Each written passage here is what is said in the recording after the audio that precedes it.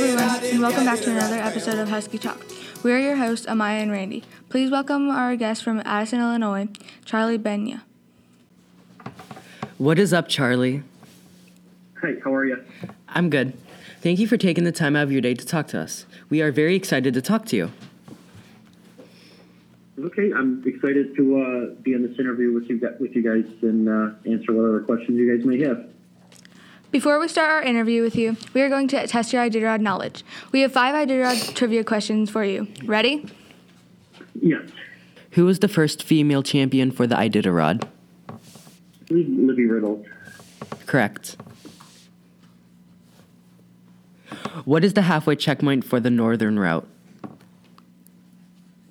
I'm going to say northern route. Geez, you got me on that one. I haven't been on the northern route in a couple of years. I would say Ruby. No, it's Cripple. It's a Cripple? Okay. Sounds fun. How many minutes apart do the mushers start? 2 minutes interval. Correct. What was used for the very first finish line? What was it again? What was used for the very first finish line? The Burl Arch. It's Kool-Aid. Okay. Who has the fastest finish time? I believe it's one of the Stevies.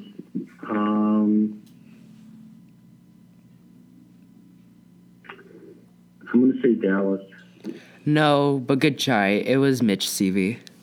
Was it? Okay. Do you guys know what year?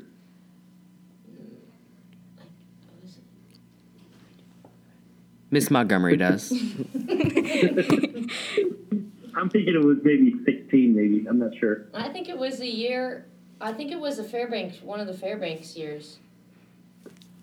You know what? I think you are right. Yeah. Yeah. Because I know the Fairbanks one is pretty easy. I think it's well, I wouldn't say it's easy, but it's Right. easier. Right. And I think it might be a little bit shorter on mileage too, I believe. I think you're right. Yeah. You got 2 out of 5. Now to learn a little bit more about you. First, tell us a little about yourself. All right. I am originally from Addison, Illinois, and I'm probably about 3 hours east of you guys. I know I came out a couple years ago out to your school, and I pretty much lived there my whole life, and I do landscaping in the summertime, and then I come up here to Kinnick, Alaska, and I run dogs for the winter months when we do have them, which has been pretty mild lately, but it seems like we're getting more snow in Chicago. And I own and operate a landscape company down there for the last 30 years, and I absolutely like doing sled dog training and running in the races and participating in Iditarod. And unfortunately, this year I'm not going to be in Iditarod. We're going to concentrate on some 200 and 300 mile races, and just today I'm maybe considering the Bear Grease race, which happens up in Duluth. So I'm kind of thinking about that one maybe. So that's pretty much about me. My hobbies are basically just dogs. Nothing really too spectacular other than just working with dogs. What inspired you to get involved with the sled dogs? What inspired me was when I first came up, I believe it was in 2006, I first came up to actually witness Iditarod.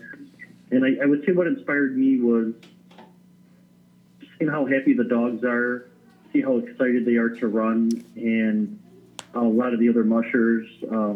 Since I am a type 1 diabetic, I would say Bruce Linton had a lot to do with inspiring me because he ran the race being on an insulin pump and diabetic. And never in a million years would I ever thought I'd actually take place in 1 or 2, 3, 5 or whatnot. And so I figured, you know what, if he can do it and I can manage my health a little bit better than I should be on racing, I think I could give a go at it. And so I just pretty much pressured myself a lot to get to the starting line and make things work out. So I found a system that would work, and it's absolutely amazing what takes place at the training and during the trail. Being on the trail and seeing all the checkpoints and the volunteers and everybody, and then get to the finish line, it's a big achievement for me. We know you have type 1 diabetes. This month is Diabetes Awareness Month. Can you tell us how your life has changed since you got diagnosed with type 1 diabetes? Sure. About 20 years ago is when I was diagnosed, and it was shortly after my birthday in July. And it was a big letdown because I knew nothing about diabetes. Obviously, I didn't know much about it because it never ran in my family. I really didn't know anybody who had it. So it was a big learning lesson for me to find out what it was and then how I have to adapt. Went through several years of just being, I wouldn't say being depressed, but trying to not let other people know I had it because I didn't want to be treated different. And finally, visiting with several doctors and finding the right ones, basically just realized that, I'm the only one that can control my disease. I'm the only one that can, want to take that first step and just live an everyday normal life as long as I take care of myself. And that's pretty much got that little fire started underneath me to get motivated. And I think the dogs really played a huge role into this because it gives me something to look forward to as far as like taking care of the dogs. So if I can't take care of myself, who's going to take care of my dog? So I would say the dogs have a huge part of this, wanting to take care of myself better each and every day. Because I want to see the dogs obviously happy and they need the best care that they can. So it's a very, very tough disease to deal with. And I think the biggest thing for me is you just got to really have a strong, positive mind to get through it, because I probably go through more bad days than I do good days, but it's part of life, and it's just a learning lesson that I have to deal with. And obviously, diabetes is like with cancer or any other, disease, there's just something you got to just really stay strong about and make the best of it and do what works best for you. How does diabetes affect you when you run dogs? Well, I'm going to be completely honest here, obviously, which I always am. I don't take care of the best of myself out there because you're not getting enough sleep. I kind of eat a lot of junk food, basically just to keep my sugars up and like for energy. So I do manage it. This last I did around, I had a CGM, which is a continuous glucose monitor. And what that does is it shows you what your blood sugar is pretty much all the time. So it's kind of like a little device. It's a little bit smaller than like an iPhone and a little bit thicker. And what it does is it shows like your pattern of if your sugars are 100, if they're 80, if they're 90, and then it's really great technology. It has like a little arrow that'll tell you it senses that if your sugars are raising higher. So if they are going higher, I'll either run more along the sled or I'll give myself a little bit more insulin to get my sugars down, because obviously you don't want to have a high blood sugar of 500 or 600, which I've had during my Iditarod. And then it'll show you also, like, if you're going too low. So let's say if your sugars are down to like 40, obviously it says like significant low, and then what I usually do is have jelly beans on. That's your fastest way to raise your blood sugar is probably jelly beans. Anything that's kind of gummy and sugary. Like eating a cookie or orange juice, it's not going to get into your body as quick. So I've kind of learned that. I do a lot of trial and error before I go out and I Iditarod to see what works best for me. And I eat like a lot of vegetables and protein out there and stuff. Pretty much just to manage my sugars better. I think this year was probably the better year for me because I'm learning each year like what works best for me, and if I run for 20 minutes, what it does with my sugars. So the big thing is on Iditarod is you're not getting a good amount of sleep at the checkpoints, and your whole schedule is off from like my schedule right now is obviously different than when I go on Iditarod. So it's definitely a lot harder to manage while you're on Iditarod, but it's definitely doable. How do you manage to treat your type 1 diabetes while on the trail?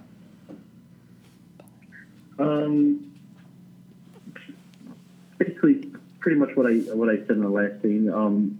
Just manage it like the best you can, and obviously keep like sugary foods like in your pocket or in your sled bag, and just monitor it either with a glucose meter or a test meter. So I carry several of each just in case one malfunctions or freezes up or whatnot.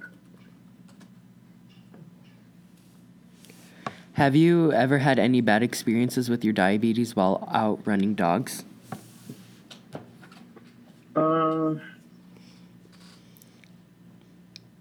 Nothing that was really like, I would say that bad. I've had some pretty lows. Like I remember on the, I believe it was a Northern Lights 300. I had a low of 25, and most people would have passed out by then. And I felt 100% fine until I tested myself, and so I was really worried there. I like ate everything and anything I possibly could just to get my sugars up. But I've never passed out before or anything. There was one time on Iditarod where we were going from Chatula to Koyak, and we were in a really, really bad windstorm, and I don't know if I was just tired or maybe I had really low blood sugar or high blood sugar. At that time, my meter was froze up, so I didn't know what I was, and we had stopped and we had camped pretty much, I think, halfway through. And I remember Justin Tavitas came up behind us, and he woke me up and he said I seemed pretty out of it, so that could have been something diabetic related. I'm not 100% sure.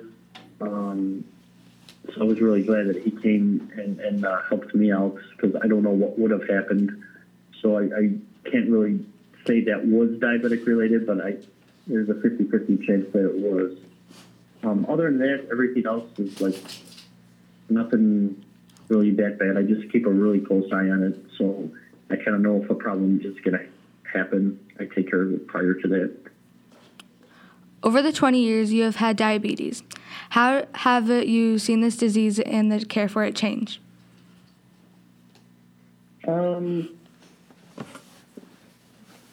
I think it's really come a long way. Do I ever think there's going to be a cure for it? Probably not. Which I hate to say it, but I don't think so. I know we're getting close to it. I think the meters, the insulin pumps, and just different technology, I think, is really helping. I know there's like some oral medications or that are out there, but for me personally, I don't look at, hey, down the road there might be a cure. I just look at, hey, down the road I want to take care of myself better. So I'm very, very happy with the technology that my doctors have, given me advice on, and the type of equipment that I have right now. I feel like it's the best right now, and obviously, yes, it could get better. But I pretty much just go day by day and say, hey, this is, I'm diabetic. It is what it is, and I'm just going to have to deal with it. And, obviously, I wish there would be a cure for it, but I don't know. We could go on a whole day topic on that, but I won't go that far. We know you are not running at the Iditarod this year. Can you talk to us about the cost that goes into running the Iditarod? Absolutely. This year, I was really excited about getting some new sponsors, and I had a team of people working on getting some sponsors for me, and they really worked their butt off this year for about 3 months trying to get bigger sponsorship, and it really didn't pan out. And I figure the cost of just running Iditarod is, the numbers are all over, but anywhere from 20 to 30,000. It all depends if you have to get a new sled for Iditarod, if you have to lease dogs. So I kind of had a hunch that I would be doing this year just because of financial, and I pretty much, work 7 days a week when I'm in Illinois to make all this happen. And I kind of got myself a little financial problem this last year because I signed up not having the funds, and I thought that it was all going to pan out. It really didn't. So I'm still paying some of last year's costs, but it's very costly to keep, a kennel of, right now I have, I think, 26 dogs. That's including some retired dogs. And it's just the everyday care, the costs, the vet bills, if you have to spay or neuter any dogs. Last year we had a couple injuries, so that kind of added up to the expense. And just everyday, feeding of the dogs and dog booties and lines and harnesses and things like that really adds to the cost. So I decided not to run this year, for that reason. I didn't want to dig myself a bigger hole. And I know it disappoints me a little bit because I feel like I failed of not getting to that starting line. But I started looking at a lot of the other mushers bios and stuff, and, a lot of them have really big sponsors, or they'll run every other year so they can get their finances in order. So in a way, after I look at all this, I think it's the best decision for me and the team. And I'm actually excited to just concentrate on training all the dogs this year and having fun, doing the shorter races, and possibly, volunteering for Iditarod as either a race judge or a checker or wherever they might be able to use me out there on the trail. So I think it'd be nice to sit back this year and kind of see the background of Iditarod that I haven't seen as like a volunteer. I've seen it as a fan, I've seen it as a musher, but I think it would be neat to see how all the background of Iditarod operates. What races are you running this year? We signed up for the Knik 200 and the Willow 300, and I really, really hope they happen this year. Last year they were both canceled due to the weather conditions and a lot of open water, especially on the rivers and stuff. Since last year we're doing a lot of river running, and some of them were really frozen over enough, or they had a lot of soft spots in there. And obviously, the more teams that go over it, it gets weakened more and more. So I think they made the best decisions, obviously for the safety of the dogs and the mushers to not run those. But like today, we're supposed to start raining this afternoon and be like 40 degrees here. And we just got like 8 inches of snow on Saturday, which is great. But then now it's probably going to start melting here, which it did a little bit last night. The temperature warmed up, but Alaska's temperatures have really changed the last several years.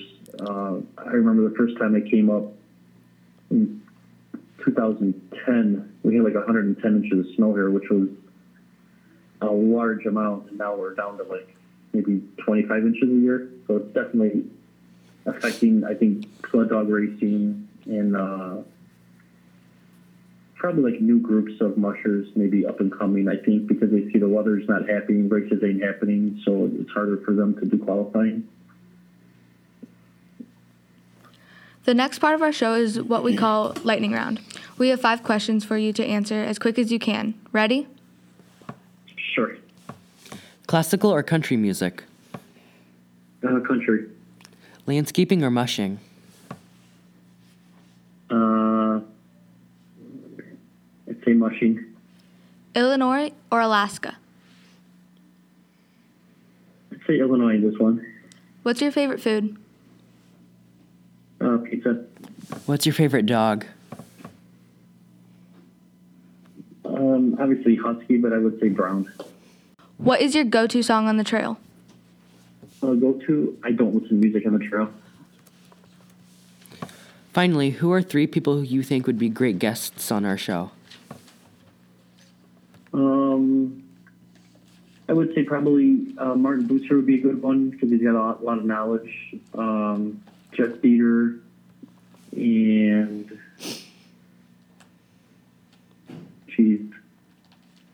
probably Ellie Zirkle.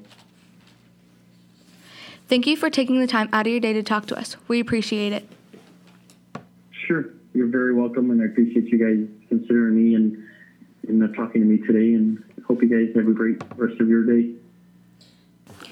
Special thanks to our guest, Charlie Benya, for being on our show this week. Subscribe to us on iTunes and tune in next week. We would also like to give credit to Hobo Jim for our theme song, the Iditarod Trail song. And now enjoy a clip from Randy and Amaya's favorite song, Sweater Weather.